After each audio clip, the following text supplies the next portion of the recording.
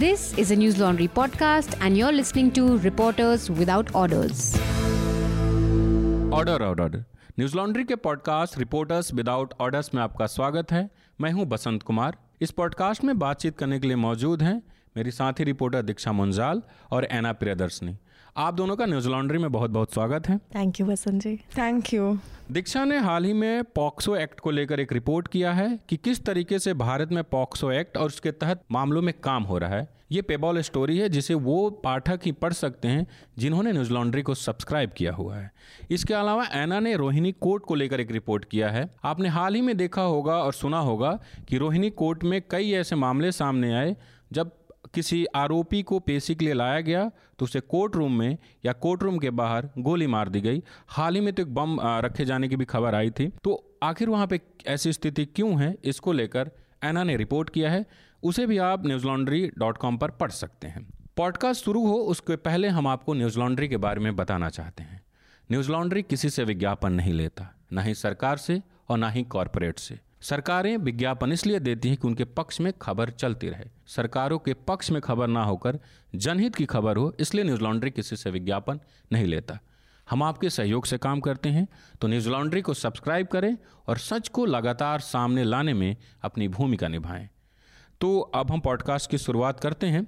दीक्षा, जो आपकी रिपोर्ट है पॉक्सो एक्ट को लेकर, जो आपकी स्टोरी की मुख्य किरदार हैं, जिनका नाम हालांकि हमने बदला है रिपोर्ट में उनकी आइडेंटिटी को लेकर, शुभांगी, उनकी कहानी क्या है और उनकी कहानी के जरिए हमारे सुनने और देखने वालों को बताएं कि भारत में पॉक्सो एक्ट जो काफ़ी महत्वपूर्ण है और उसमें न्याय जल्दी होना चाहिए, बार बार कहा जाता है, तो न्याय की प्रक्रिया किस तरीके से चल रही है, ये ज़रा बताएं। तो शुभांगी का केस पहली बात तो उन 9,000 केसेस में से हैं जो दिल्ली के 29 पॉक्सो स्पेशल कोर्ट्स में पेंडिंग है।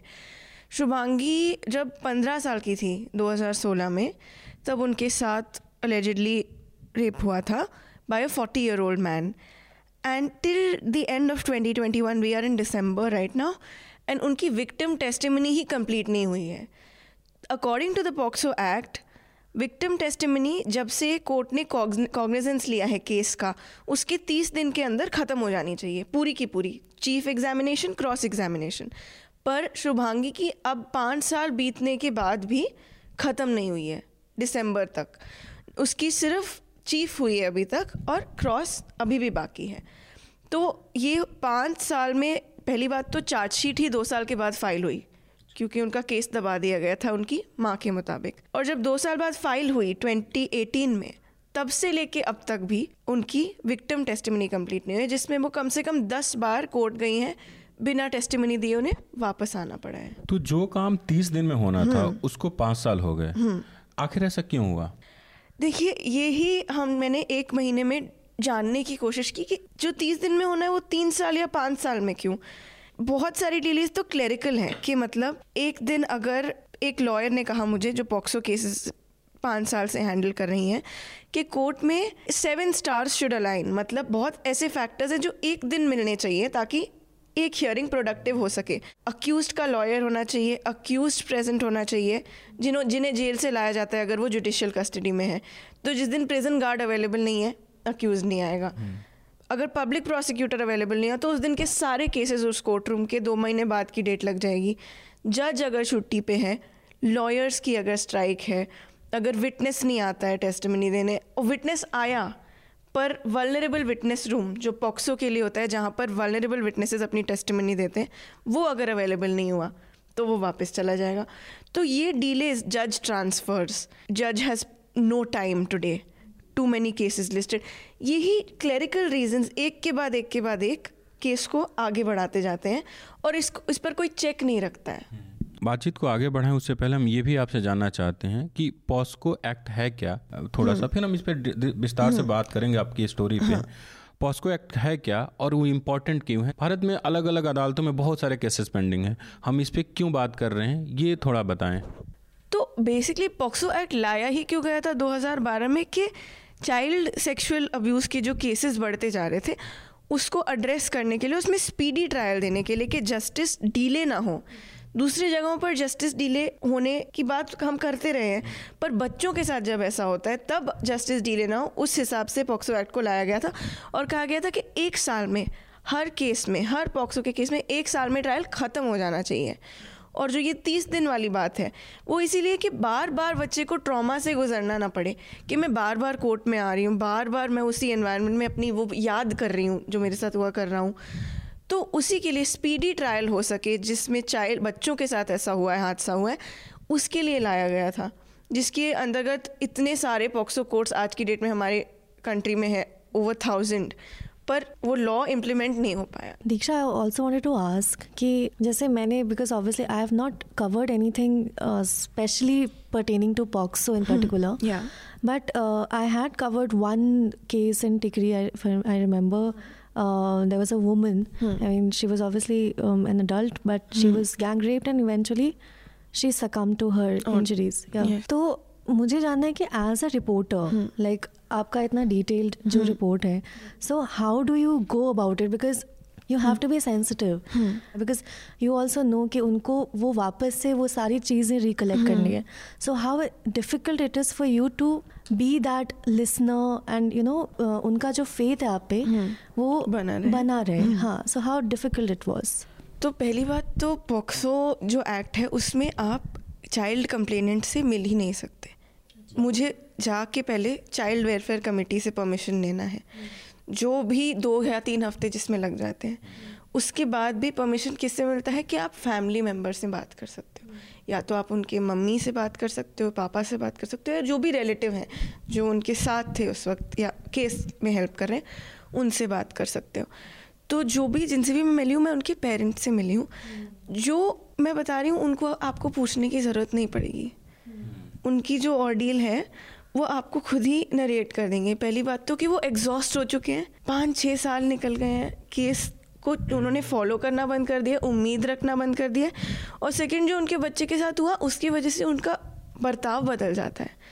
तो सेंसिटिव तो I have to be as a reporter, but they are so pained by it that वो अपनी कहानी आपको बता देते हैं. They need someone to hear them. But the courts are not hearing them. So as a reporter, I personally felt that they had so much to say that I was just a listener. जैसे कि आपकी story में भी एक जगह जिक्र है कि एक महिला से आप उनके शायद मदर से बात कर रही थी जो भी पीड़िता हैं. हाँ जी.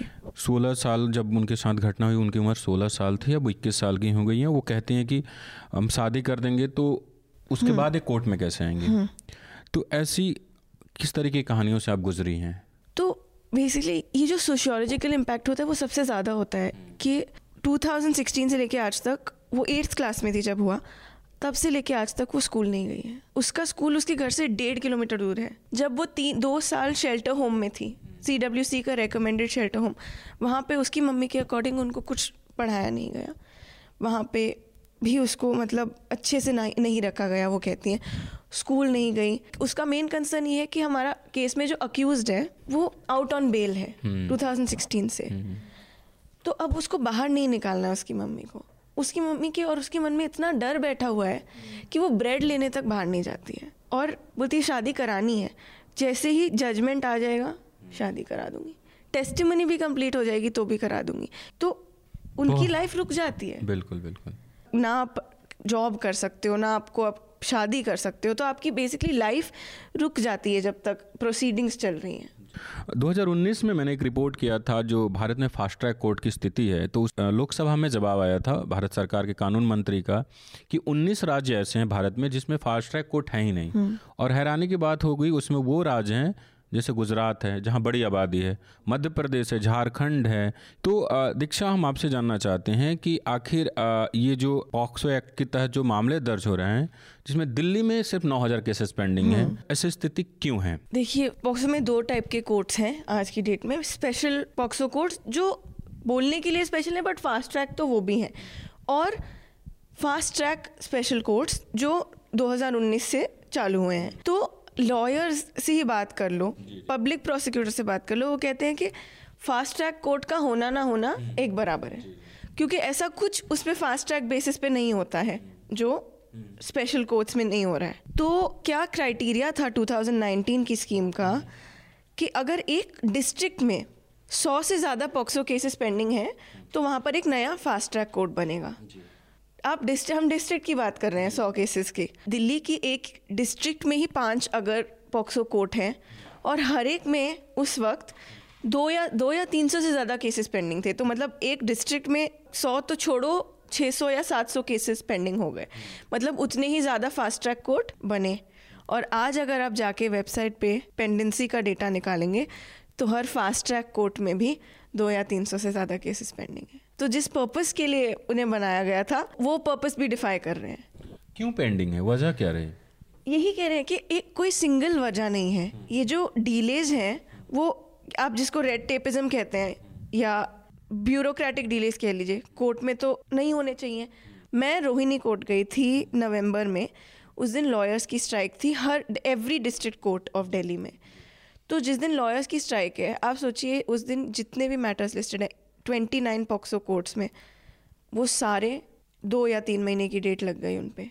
और शुभांगी का केस जो था उसकी अगर हम बात कर लें, शुभांगी के केस का जो डेटा है जो मुझे Haq centre for child rights जो ऑर्गेनाइजेशन है दिल्ली में, उनके मदद से मिला, उसमें ही हम देख लें कि 2018 से लेके 2021 नवंबर तक क्या हुआ। कोर्ट ने कॉग्निजेंस लिया उनके केस का फरवरी 2018 में। दिसंबर 2018 में उनकी डेट लगी विक्टिम टेस्टिमनी के लिए। कॉग्निजेंस के कितने महीने बाद, 30 दिन तो छोड़ लीजिए, उसके बाद वो आई तो जज लीव पे थे, वो प्रिपेयर करके आई अपनी टेस्टिमनी देने के लिए और जज लीव पे थे। फिर अगली बार दिसंबर 10 को लगी, फिर जज लीव पे थे, वो फिर अनअटेंडेड घर चली गई। फिर वो मार्च 2019 में 1 साल बाद जब आई तो उनकी हाफ ही टेस्टिमनी कंप्लीट हो पाई। वो इस वजह से कि चीफ एग्जामिनेशन के लिए पब्लिक प्रोसिक्यूटर तो थे स्टेट की तरफ से, पर डिफेंस के लॉयर नहीं थे। तो फिर वो अगली बार मई में आई, मार्च के बाद 2019 मई में, तब फिर अक्यूज के लॉयर एब्सेंट, फिर जुलाई में फिर अक्यूज के लॉयर एब्सेंट, और एक और बार जज एब्सेंट जब अक्टूबर 2019, इसमें एक और साल पूरा निकल जाता है। फिर जैन में लगती है 2020 में डेट, क्रॉस एग्जामिनेशन चालू होती है, जो उनकी आधी बची हुई थी वो चालू होती है क्योंकि अक्यूज के लॉयर हैं, पर कोर्ट के पास टाइम नहीं है, कंप्लीट नहीं हो पाती। फिर मार्च में आती हैं वो जज लीव पे, और फिर मई में जब उनकी डेट लगती है तब से कोविड चालू हो चुका है। फिर तो पूरा का पूरा साल उनका हर हियरिंग पे या तो वर्चुअल हियरिंग हो रही है या तो हियरिंग हो ही नहीं रही है, तो अब तक वैसे ही निकला है। दीक्षा, आपने पुलिस से बात करी थी लाइक इस जो भी केसेस थे, तो उनमें कुछ पैटर्न दिखा था लाइक जो जुडिशरी का तो ऑब्वियसली हमें पता है कि इतने सारे डिलेज हुए हैं, तो पुलिस की तरफ से आपको कोई पैटर्न दिखा इन सारे केसेस में? देखिए, पुलिस की तरफ से इन केसेस में चार्जशीट फाइल नहीं होना या चार्जशीट का फाइल होना, डिले होना इज़ अ पैटर्न। कि अगर आज 2016 में हुआ है, FIR 2016 की है, ऐसा मैंने ऑलमोस्ट एवरी सेकंड केस में देखा कि अगर FIR 1 साल की है तो उसके 2 साल बाद चार्जशीट फाइल हो रही है, 6 महीने बाद नहीं, 3 महीने बाद नहीं, 1, 1.5 या 2 साल बाद। तो मतलब तब तक तो केस का कोई मतलब पेपर्स ही कोर्ट में नहीं पहुँचे, तो वो तो एक डिले तो पुलिस के साइड से वो भी हो गया। और दूसरा एक डिले का रीज़न कि इन्वेस्टिगेटिंग ऑफिसर जो होता है वो कभी कभी या बहुत बार वो भी एब्सेंट है। ऐसा भी हुआ है पॉक्सो केसेस में कि इन्वेस्टिगेटिंग ऑफिसर के ऊपर नॉन बेलेबल वारंट लगा दिया है कोर्ट ने कि भाई तुम 2 महीने से नहीं आ रहे हो, because police is suppose to enforce the law, अगर वो ही डिले करेंगी तो कैसे चलेगा। तो पुलिस की तरफ से भी ये डिलेज होते हैं। मतलब कहा जाए कि सबकी लापरवाही है। जैसे आपने कहा कि आईओ पे उनको डांट पड़ी और शायद फाइन भी लगे, लेकिन यहाँ शुभांगी वाली रिपोर्ट में हम देख रहे हैं कि बैक टू बैक जज हैं वो लीव पे हैं, जिनको एक फैसला सुनाना है, जिनको 30 दिन में किसी प्रक्रिया को पूरा करना है, उसको आप खुद इतना लंबा खींच रहे हैं और इसके तरह पेंडिंग हो रहे हैं। वजह क्या रहती है? इन पे केसेस ज़्यादा हैं या जो बच्चों के साथ जो कुछ भी हो रहा है उसको लेकर गंभीरता नहीं है हमारी मतलब कानून व्यवस्था में और लोगों में? देखिए, एक डिपेंड्स ऑन जज टू जज ऑल्सो, जो पॉक्सो लॉयर्स ने बताया कि इट डिपेंड्स ऑन जज टू जज। जैसे कि यही रिपोर्ट में एक और केस था जहाँ पर फाइनल आर्ग्यूमेंट्स में 24 या 26 हियरिंग लग गई। मतलब 2013 का केस है, 18 तक सब कुछ पूरा हो गया है, प्रोसिक्यूशन विटनेस पूरी हो गई है, मटेरियल एविडेंस सब हो गया है, और फाइनल सेंटेंस देने पे 2 साल लग जाते हैं। यानी सजा सुनाने में 2 साल? सजा सुनाने में 2 साल लगाए। तो एक विलिंगनेस पे भी लॉयर्स ने कहा या पब्लिक प्रोसिक्यूटर ने कहा कि जज की विलिंगनेस, जज चाहते हैं कि नहीं जल्दी काम करवाना, वो भी डिपेंड करता है डीले पे। ये सब बात करते हुए मुझे 2012 का दिसंबर याद आ रहा है, जो अभी चल भी रहा है, दिसंबर का महीना। ये टाइम था कि दिल्ली की ठंडी एक चरम पर थी और दिल्ली की सड़कें भरी हुई थी, लोग सड़कों पर थे। निर्भया के साथ जो कुछ भी हुआ था, अब तक वो उनका इलाज चल रहा था। घटना 16 तारीख को हुई थी, निधन शायद 31 दिसंबर को हुआ था। और उसके बाद मतलब सब चीज़ें, भारत में कानून बदला, लेकिन फिर भी ये जो आंकड़े हमें दिख रहे हैं जिस तरीके से 9000 केसेस सिर्फ दिल्ली में, जबकि हम ये माने कि दिल्ली एक मतलब फिर भी एक मतलब राजधानी है, तो यहाँ सुविधाएं ज़्यादा होंगी। हमें सोचिए उन शहरों के बारे में, जैसे बिहार का कोई छोटा सा जिला हो, यूपी, मध्य प्रदेश, कहीं का छोटे से जिलों में क्या स्थिति होगी। दीक्षा, एक मैं आखिरी में चलते हैं हम आपसे बातचीत की कि हमने लंबे समय से देखा कि जो ऐसे केसेस आते हैं उसके एक रिसर्च में आता है कि मैक्सिमम जो आरोपी हैं अपने आसपास के या रिश्तेदार ही होते हैं।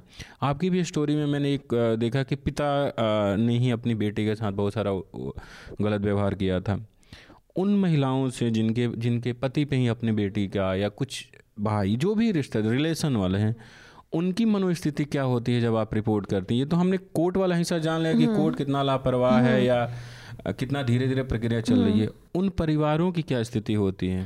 देखिए, जैसे जो ये 2013 का था जिसमें इंसेस्ट का केस था, जिस पे उनकी फादर ने किया था, ये उस साल से नहीं हो रहा था, 2013 से ही नहीं हो रहा था, वो चलता आ रहा था।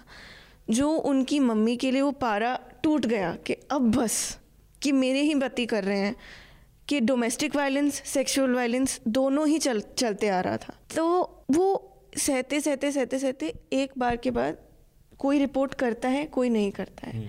पर जो बच्ची का स्टेट है उसने भी बहुत समय तक नहीं बताया, क्योंकि आप मेंटली ही कैसे एक्सेप्ट करोगे कि my own father is doing this. तो उनकी स्थिति तो पहले तो वो इतने सालों छुपा कर बैठे, फिर इतने सालों उनके सामने ही उनके वो फादर बेल पे हैं 7 साल से। और पिता साथ रह रहे हैं? नहीं हाँ। पिता जुडिशियल कस्टडी में थे कुछ समय के लिए, अभी बाहर हैं। तो अभी बाहर हैं, तो साथ नहीं रह रहे, पर उनकी बेल कैंसिलेशन हो जाएगी, इसके लिए उन्होंने उनको थ्रेटन नहीं किया है। पर बहुत केसेस में जहाँ पे नोन है, और मोस्टली पॉक्सो केसेस में मोर देन 70% जो डेटा मैंने देखा है उसमें नोन होते हैं, थ्रेटन करते हैं। तो जहाँ पे आपने बोला पारिवारिक संबंध जहाँ होते हैं, वहाँ पे बहुत टाइम के बाद उनकी वो खुलती है या बहुत टाइम के बाद वो कर पाते हैं, तो वहाँ तो ज़्यादा जल्दी जस्टिस होनी चाहिए। मैं आप लोगों दोनों से एक सवाल पूछना चाहता हूँ कि मुझे अभी लगा कि 2012-13 में रेप को लेकर एक बहुत ज़्यादा लोगों में नाराज़गी थी। अभी के समय में क्या लोगों ने उसको उस तरीके से गंभीरता से लेना छोड़ दिया? क्योंकि आप हर रोज़ देखिए केसेस आ रहे हैं, दिल्ली हो, यूपी हो, तो क्या हमारी सोसाइटी में जो 2012-13 में एक तरीके से गुस्सा था, वो गुस्सा कम हो गया क्या? मतलब कुछ लगता है कोई प्रोटेस्ट नहीं हो रहा है, कोई नाराज़गी नहीं दिख रही है। एक हाथरस में जो इतनी बड़ी घटना हुई उसको लेकर कोई बड़ा प्रोटेस्ट नहीं हुआ। कुछ लोग गए जंतर मंतर प्रोटेस्ट की, कोई एक नाराज़गी नहीं दिखी है सोसाइटी में, अवेयरनेस भी नहीं दिख रहा उस हद तक, नाराज़गी भी नहीं दिख रही है। मुझे ऐसा लगता है कि चीज़ें इतनी पॉलिटिसाइज हो जाती हैं कि जैसे अभी का अगर हाथरस केस हुआ और उस टाइम 2012 में निर्भया केस हुआ था, तो इतना पॉलिटिसाइज कर जाते हैं कि जो आपको एंगर उस इंसिडेंट के लिए दिखाना चाहिए, उतना एंगर वो गवर्नमेंट को बचाने के लिए दिखता है। तो आई थिंक ऐसा नहीं है, मुझे ऐसा नहीं लगता कि एंगर नहीं है, डेफिनेटली एंगर है, लेकिन कहीं ना कहीं वो दब रहा है। मैंने इतने लोगों से बात करी है, जब मैं फार्मर प्रोटेस्ट भी कर रही थी, तो बहुत लोगों का ये मानना है कि यार प्रोटेस्ट, तुम डेमोक्रेसी में तुम प्रोटेस्ट क्यों कर रहे हो? मतलब तुम्हारे पास इतना लिबर्टी नहीं होना चाहिए कि तुम प्रोटेस्ट कर सको। तो आई थिंक जब आप ये एडुकेटेड कोई एक इंसान है जो कि पावर में रह के अगर आप ये सोच रहे हैं कि protest is not a part of एक डेमोक्रेटिक सोसाइटी, देन आप किस वे में उम्मीद नहीं कर सकते। Exactly. And I feel that anger civil society में तो है, पर जो हमारी जुडिशरी है, जो हमारी लॉ इन्फोर्समेंट है, वहाँ पे एक स्टैग्नेशन आ गया। बिकॉज मैंने जो 1 महीने में जितने भी कोर्ट गई, मुझे एक सेंसिटिविटी या एक अर्जेंसी तो नहीं दिखी।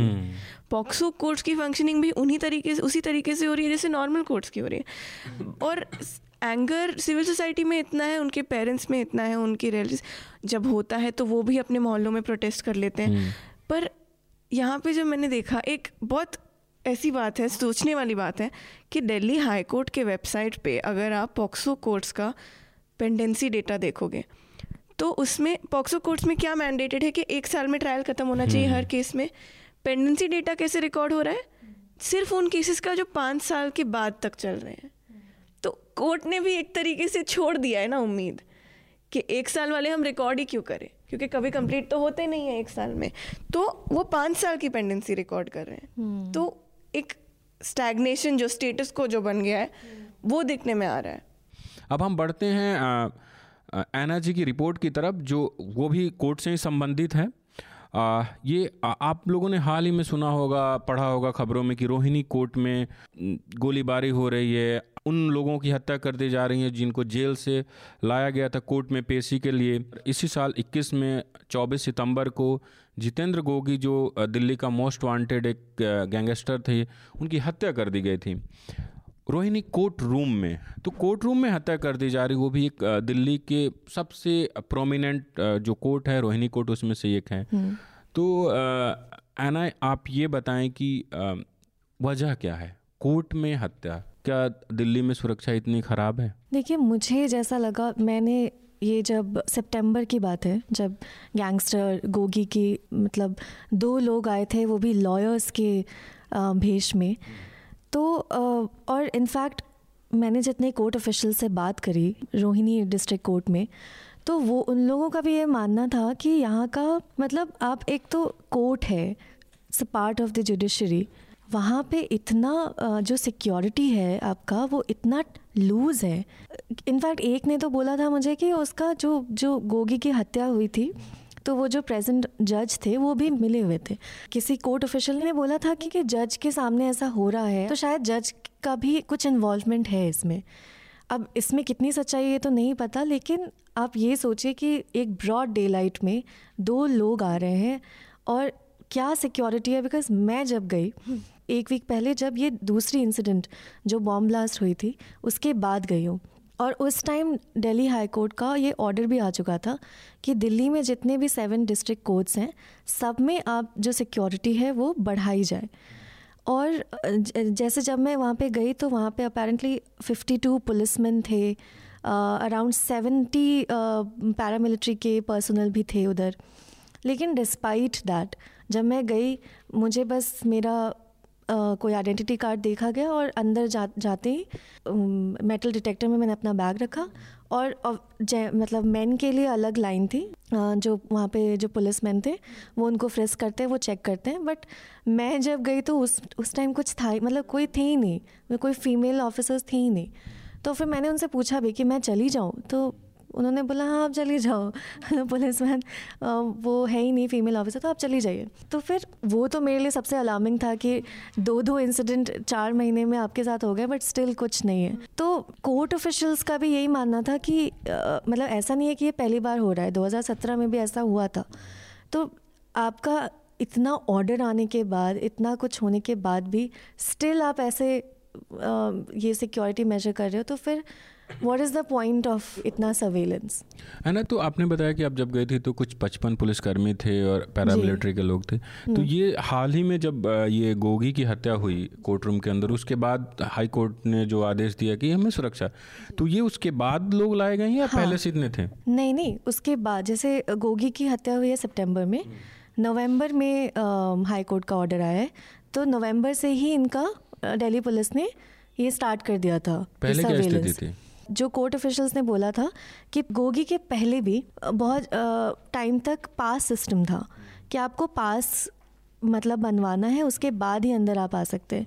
लेकिन वो आई थिंक 2-3 साल से उन्होंने वो पास सिस्टम भी हटा दिया, बिकॉज इन्होंने ये बताया था कि जो रोहिणी कोर्ट में फुटफॉल जो होता है, यानी कि लोग जितने आते हैं वो काफ़ी ज़्यादा होते हैं as compare to other courts. ये नहीं कि मैक्सिमम तो नहीं, बट काफ़ी ज़्यादा, जैसे कि एक दिन में 10 से 12 हज़ार लोग आ जाते हैं। तो उस हिसाब से पास सिस्टम काफ़ी उनके लिए मतलब कम्बसम बन रहा था, बहुत ज़्यादा काम ज़्यादा हो जाता है, काम ज़्यादा हो जाता है। हाँ, तो फिर वो अंदर ऐसे ही आने लगे। तो तभी ये जो इतना लूजन हुआ कि बहुत बार मतलब बिना फ्रिस्क करके आप जा रहे हैं, तो वो पहले भी वैसा ही हालत था।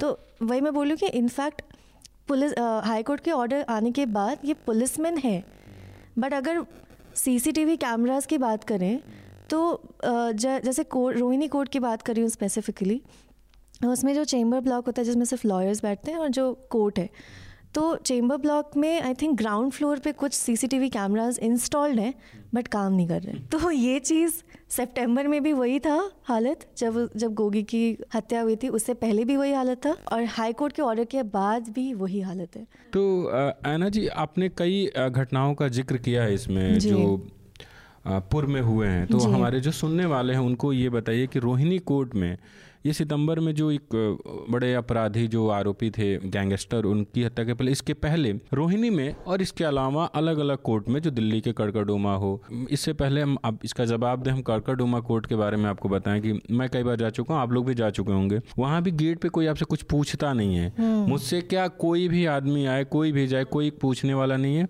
आप आइए जाइए, आप कोर्ट रूम तक जा सकते हैं, जहाँ चार्जशीट रखा जाता है वहाँ जा सकते हैं, जहाँ लॉयर्स बैठते हैं उनके डिपार्ट जहाँ पे वो लोग बैठते हैं वहाँ जा सकते हैं, तो कोई पूछता नहीं है। तो अगर कोई भी कुछ गलत इरादे से जाना चाहे तो मुझे लगता है कि वो आसानी से जा सकता है। एग्जैक्टली, क्योंकि जैसे ये भी बात, ये जो ब्लास्ट हुआ था रोहिणी वाले में, तो कोर्ट ऑफिशियल्स का मानना था कि या तो आप नॉर्मल अगर जनरल पब्लिक बन के आएंगे तो थोड़ा डिफ़िकल्ट है, क्योंकि आपको मेटल डिटेक्टर में स्टिल वो देखेंगे। क्योंकि मैं भी जब गई थी तो एक इंसान कुछ बोरी में कुछ लेकर आया था, तो उन लोगों ने रोका कि अरे तुम क्या लेके आ रहे हो। बट अगर वही तुम एज अ लॉयर या एज अ पुलिसमैन जाओगे और उनके पास तो केस प्रॉपर्टी होते हैं, तो वो इतना कॉन्फिडेंशियल होता है, तो मतलब अगर वो बोले कि यार नहीं ये मेरा केस प्रॉपर्टी है, तो इसमें गन्स है, वेपन्स है, तो अगर आप चेक नहीं कर सकते क्योंकि ये बहुत कॉन्फिडेंशियल है, तो इस डायरेक्टली जज के पास जाएगा। तो वो भी एक मतलब एक माध्यम बन जाता है ना कि आप इसमें एक्सप्लोजिव ला रहे हो, आप इसमें गन ला रहे हो, तो वो किस पर्पस के लिए यूज़ होगा।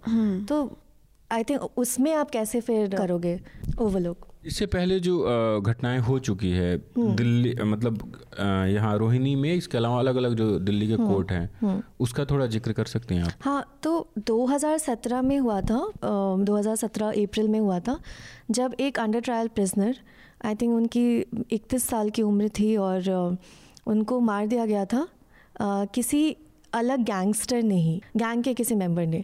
तो उनको रोहिणी कोर्ट के अंदर ही मारा था।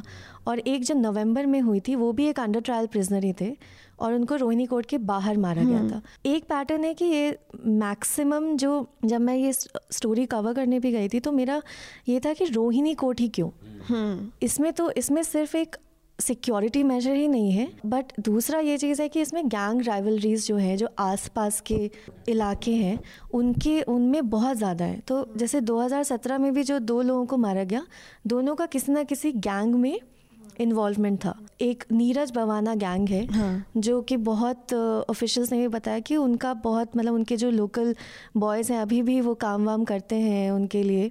और ये गोगी वाला भी जो था उनका भी एक गैंग ही था। तो एक आदमी से भी बात हुई थी जो वहाँ पे किसी एक बिल्डिंग सोसाइटी है उनमें ड्राइवर का काम करते हैं, तो वो मंगोलपुरी में रहते हैं, और मंगोलपुरी सुल्तानपुरी वो बहुत आसपास ही है रोहिणी के।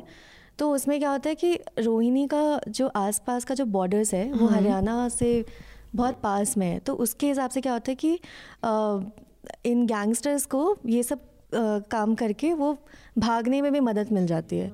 तो ये गैंग राइवलरीज जो बहुत इम्पॉर्टेंट है, वो तो उन्होंने भी मुझे बताया था जो मंगोलपुरी वाले, कि यहाँ पे मतलब पुलिस वाले खड़े रहते हैं दिन दहाड़े, बट जो प्रिजनर्स आ रहे हैं अंडर ट्रायल प्रिजनर्स, वो आपस में लड़ाई कर रहे हैं, ये कर रहे हैं, वो कर, एक दूसरे को मार रहे हैं, बट पुलिस वाले बस देखते रहते हैं। सामान्य दिनों में भी सामान्य दिनों में भी मतलब हाथापाई भी कर लेते हैं। हाँ, हाथापाई।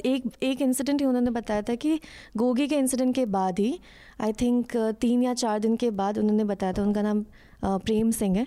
तो वो बोल रहे थे कि किसी 2 प्रिजनर को लाया गया था, उनके हाथ में हथकड़ी थी, बट वो जो रोड है जो गेट नंबर 5 के जस्ट सामने है, रोहिणी कोर्ट के जस्ट सामने, उस रोड में वो थे, एक प्रिजनर था और एक उसके बगल में कोई दूसरा गुंडा था, और दोनों ही मतलब हथकड़ी खोल के पुलिस के सामने एक दूसरे से लड़ाई कर रहे हैं और पुलिस वाले खड़े हैं, वो देख रहे हैं। इसमें तो सवाल पुलिस पे भी उठता है कि अगर कोई सुरक्षा, आप किसी इतने बड़े अपराधी को ला रहे हैं, बिल्कुल, जो जेल में इतने लंबे समय से हैं, तो आप उसको क्या सुरक्षा दे रहे हैं कि आप एग्जैक्टली। खैर इसमें एना की रिपोर्ट में एक बड़ा इंटरेस्टिंग वो आता है कि वहाँ पे 600 गाड़ी लगाई जा सकती है उसके पार्किंग में, 1500 गाड़ियाँ लगती हैं और लगभग हर रोज 2-3 गाड़ियाँ चोरी होती हैं। उसका भी कोर्ट में ही मामला आता होगा। कोर्ट में मामला तो आता है, वही तो वो बोल रहे थे जो मंजीत माथुर है वहाँ के सेक्रेटरी एसोसिएशन के। एक और पॉइंट उन्होंने बताया था वो कि मतलब वहाँ का कैंटीन भी थोड़ा है, तो उसके वजह से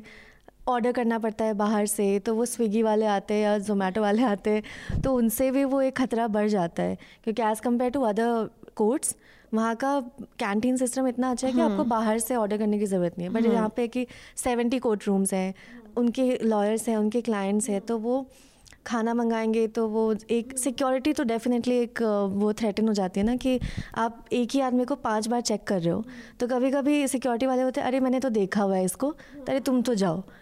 तो उसको लगेगा कि अच्छा मैं 4 बार गया तो 5वीं बार क्या गारंटी है कि वो कुछ वेपन के साथ नहीं आया है ना। तो और ये जो पार्किंग वाली थी वो बोल रहे थे कि वहाँ पे क्योंकि जो आसपास का एरिया है, जो जैसे फैमिली कोर्ट भी है बगल में, तो वो खाली रहती है। तो उनका ये मानना था कि अगर एसोसिएशन को ये अगर वो साथ में मिलके वो थोड़ा पार्किंग का सिस्टम भी हो जाए, क्योंकि जो लॉयर्स है वो बाकी जगह से भी आते हैं, साकेत से, 30 हज़ारी वगैरह से, तो जब वो आते हैं तो उनको डेफिनेटली वो चाहेंगे कि अंदर रहे, बट वो अंदर रख नहीं पाते, बाहर रखते हैं और फिर वो उनके बैटरी निकाल ली या कुछ ऐसे हो जाते। तो और मुझे भी इनफैक्ट एक लॉयर थी, उन्होंने भी बताया कि चेन स्नैचिंग भी बहुत होती है। तो मतलब इतना कुछ है, तो आई डोंट नो हाउ वो कैसे टैकल करेंगे ये सारी चीज़ें। एंड स्पेशली आप बता रही हैं कि जैसे पॉक्सो के लिए मैं ये ऑलमोस्ट लगभग सभी कोर्ट्स गए, तो मैंने भी ये देखा कि रोहिणी में जहाँ ये इंसिडेंट्स हो रहे हैं वहाँ बद से बदतर स्थिति है। बाकी दूसरे कोर्ट में, साकेत कोर्ट में फिर भी आपको अच्छे से चेक किया जाता है, करकड़ुमा में भी थोड़ा ठीक से चेक किया। रोहिणी में तो कोई मतलब किसी को लेना देना ही नहीं है। उस दिन मैं 10 बजे पहुंची, तभी वो साथ में आ रही थी मेरे, वो गेट पे जो चेक करने वाली विमेन पुलिस ऑफिसर, तो बोला ठीक है अभी तो मैं बैग वैग सेट कर रही हूँ, आप जाइए। तो मुझे आपसे पूछना था कि लाइक ये जो ऑर्डर भी आया था कि सीसीटीवी कैमरास इंस्टॉल होने चाहिए या ये मेजर्स लेने चाहिए, उनके बाद कोई बैलेंस में रखने का, चेक एंड बैलेंस का कोई मैकेनिज्म है? कोई इंस्पेक्शन हुआ या आपको किसने बताया कि उसके बाद ये इम्प्लीमेंट हुआ कि नहीं, वो देखने कोई आता है? नहीं, ऐसा कुछ भी नहीं हुआ है, क्योंकि एक लॉयर ने मुझे बताया था कि 2006 से एक डिस्ट्रिक्ट जज के कोर्ट के सामने एक सीसीटीवी कैमरा लगा था और वो 2006 से अभी तक काम नहीं कर रहा। जब वो लगा था अभी तक उसका ना रिपेयरिंग हुई है, और जबकि पता है, ऐसी बात नहीं है कि अगर लॉयर को पता है तो डेफिनेटली एडमिनिस्ट्रेशन को पता ही होगा, बट वो वहीं का वहीं है, ना उसका रिपेयर हुआ है ना कुछ भी हुआ है। इनफैक्ट वही जैसे 300 CCTVs इनफैक्ट रिक्वायर्ड है पूरे कोर्ट रूम के लिए, कोर्ट कॉम्प्लेक्स के लिए, बट सिर्फ और सिर्फ 75 है। तो फिर आई थिंक दीज आर मतलब वो बेसिक चीज़ें हैं, अगर वो ही नहीं है तो फिर डेफिनेटली ये सारी चीज़ें, इंसिडेंट्स तो होंगे। मतलब जैसे हमने पॉक्सो में बात किया तो लापरवाही दिखी कोर्ट की, यहाँ भी लापरवाही ही है, क्योंकि आपको पता है कि घटना हो रही है और आप इंतज़ाम नहीं करें तो आपकी लापरवाही ही है। एना, आपने पुलिस से भी बात करने की कोशिश की है और जवाब ऐसा ही है कि नो कमेंट जी। क्या बातचीत हुई, कैसे, क्या प्रक्रिया? मतलब मैंने पहले जो डीसीपी है रोहिणी के, उनसे बात करने की कोशिश करी, तो उन्होंने बोला कि नहीं, क्योंकि ये बहुत सेंसिटिव मैटर है और हम मीडिया से बात नहीं कर सकते, आप स्पेशल सेल वालों से बात कीजिए। मैंने फिर स्पेशल सेल वालों को कॉल किया, तो उनके जो एक सीनियर पुलिस ऑफिसर थे उन्होंने भी यही बोला कि हम ऑथराइज नहीं है बात करने को, है ना। तो मतलब अगर दोनों ही बोल रहे हैं हम ऑथराइज नहीं है, तो फिर as a reporter, as a journalist, जिसको पूरी तरह से दोनों साइड से बात करनी है, हर एंगल को एक्सप्लोर करके करना है, तो अगर कोई ऑथराइज ही नहीं है तो हम क्या करेंगे। इनफैक्ट मैंने जो कोर्ट के अंदर जो पुलिस चौकी होती है वहाँ से भी जाके बात करने की कोशिश की, तो वो लोग भी मतलब रोहिणी कोर्ट ब्लास्ट सुन के ही उनका लगा कि ओ गॉड, हम तो नहीं बात करेंगे, हम तो ऑथराइज नहीं है। तो वो एक भी सिंपल चीज़ कि क्या कुछ आपने कुछ भी इन्वेस्टिगेशन किया है, कुछ प्रोग्रेस हुआ है उसमें भी हाँ या ना बोलने में भी उनको बहुत प्रॉब्लम हो रही थी। अब हम अपने पॉडकास्ट के आखिरी चरण में हैं और हम आखिरी चरण में जिसमें हम लोग आप लोगों से रिकमेंडेशन लेते हैं जो भी हमारे साथ बातचीत करने के लिए मौजूद होते हैं, उस पार्ट को करें। उससे पहले मैं चाहता हूं कि दीक्षा जी आप और ऐना जी आप जो आपकी स्टोरी है उसका हेडलाइन पढ़ के बता दें ताकि हमारे पाठक उसे आसानी से ढूंढ सकें और पढ़ सकें। ये जो स्टोरी है पॉक्सो एक्ट के ऊपर, ये newslaundry.com पर आप पढ़ सकते हैं। इसकी हेडलाइन है Delhi's fast track POCSO courts, a vicious cycle of delays, pendency and trauma for child victims. और मेरी जो रोहिणी कोर्ट की स्टोरी है वो आप newslaundry.com पे पढ़ सकते हैं। इसकी हेडलाइन है shootings, murders and an explosion, Why isn't Rohini District Court fixing its security problem? तो लिसनर, इस तरीके से मेहनत करके एक विस्तृत रिपोर्ट करने में वक्त लगता है, मेहनत लगती है, जो न्यूज़ लॉन्ड्री के मेरे साथी रिपोर्टर लगातार कर रहे हैं। और हम ऐसा इसलिए कर पाते हैं क्योंकि आप हमारी ताकत हैं, आपके सहयोग से हम काम करते हैं। तो न्यूज़ लॉन्ड्री को मदद करते रहें, सहयोग करते रहें ताकि ऐसी रिपोर्ट आप तक पहुंचती रहे। अब हम रिकमेंडेशन जो पार्ट है, हिस्सा उस पर हैं। मैं चाहता हूँ कि ऐना जी आप बताएं कि आप जो हमारे लिसनर हैं आप उनको क्या कहेंगे कि वो पढ़ें, देखें जो आपने हाल फिलहाल में पढ़ा या देखा हो। हाँ, तो मैंने एक एडिटोरियल पढ़ा था जो इंडियन एक्सप्रेस में आया था, वो डेटा प्रोटेक्शन बिल पे ही है। टाइटल है national security at the cost of citizens privacy. तो आई थिंक हमारे लिसनर्स को ये पढ़ना चाहिए बिकॉज इट्स वेरी इंपॉर्टेंट कि हमें डायरेक्टली हर एक सिटीजन को ये अफेक्ट करता है। It's not like it will leave out any single person. Diksha ji आप? तो मैंने कल ही एक बहुत फन और एक बहुत इंटरेस्टिंग पीस पढ़ा अबाउट न्यूज़पेपर लीड्स, जो आपका फर्स्ट पैराग्राफ होता है इन योर स्टोरी। ये न्यूयॉर्कर पीस का हेडलाइन है Florida woman bites camel. So basically it's about the art of writing newspaper leads, जिसमें कहा गया कि फ्लोरिडा के एक न्यूज़पेपर में हेडलाइन ये थी कि फ्लोरिडा वुमन बाइट्स कैमल। तो असल में हुआ क्या था कि वो कैमल खड़ा था और जो औरत का जो एक डेफ कुत्ता था वो उसके कैमल के नीचे था। तो वो जब उसको लेने गई तो कैमल उसके ऊपर बैठ गया, तब उसने उसको काट लिया वो औरत ने। तो instead of telling us that in the headline, उन्होंने हमें क्या कहा, वुमन बाइट्स कैमल। तो एक उसमें बहुत सारे आर्टिकल्स का एग्जाम्पल देके कि लीड कैसे लिखनी चाहिए वो बताया। तो ये न्यूयॉर्कर आर्टिकल है December 20th का, उसका हेडलाइन है फ्लोरिडा वुमन बाइट्स कैमल। तो मेरा जो है कि मैं चाहूँगा कि लिसनर जो ऐना जी की और दीक्षा जी की रिपोर्ट है आप इसे ज़रूर पढ़ें। इसके अलावा कैरवान का जो दिसंबर का अंक है जो मीडिया पे है, मीडिया पे कई अच्छी रिपोर्ट उसमें है, उसे भी पढ़ें। ये जो न्यूज़ लॉन्ड्री की रिपोर्ट है पॉक्सो एक्ट को लेकर या रोहिणी कोर्ट को लेकर जो ऐना की रिपोर्ट है, इसको पढ़ें और न्यूज़ लॉन्ड्री को इस तरीके की रिपोर्ट करने में लगातार मदद करते रहें। So for those who are listening to this podcast on Stitcher, Spotify, Apple or any other podcast platform, I would recommend you to go to newslaundry.com and listen to it on our own very cool podcast player, which has a lot of really cool features. You can go check that out and it'll be a great listening experience. So I would suggest that. And while you are there, you can also check out our other content. And we do news reports, we do ground reports, we do media critiques, and there are videos, interviews, and several other things that you can explore. So do check out. इसी के साथ podcast खत्म होता है। अगर podcast पसंद आए तो अपने दोस्तों, रिश्तेदारों में साझा करें ताकि ज़्यादा से ज़्यादा लोगों तक हम पहुंच सकें। धन्यवाद। अपना और अपनों का ख्याल रखें। स्वस्थ रहें। All the News Laundry podcasts are available on Stitcher, iTunes, and any other podcast platform. Please subscribe to News Laundry. Help us keep news independent. To catch all our podcasts on news, pop culture, current affairs, and sport, visit newslaundry.com. Follow us on Facebook, Twitter, and Instagram, and subscribe to our YouTube channel.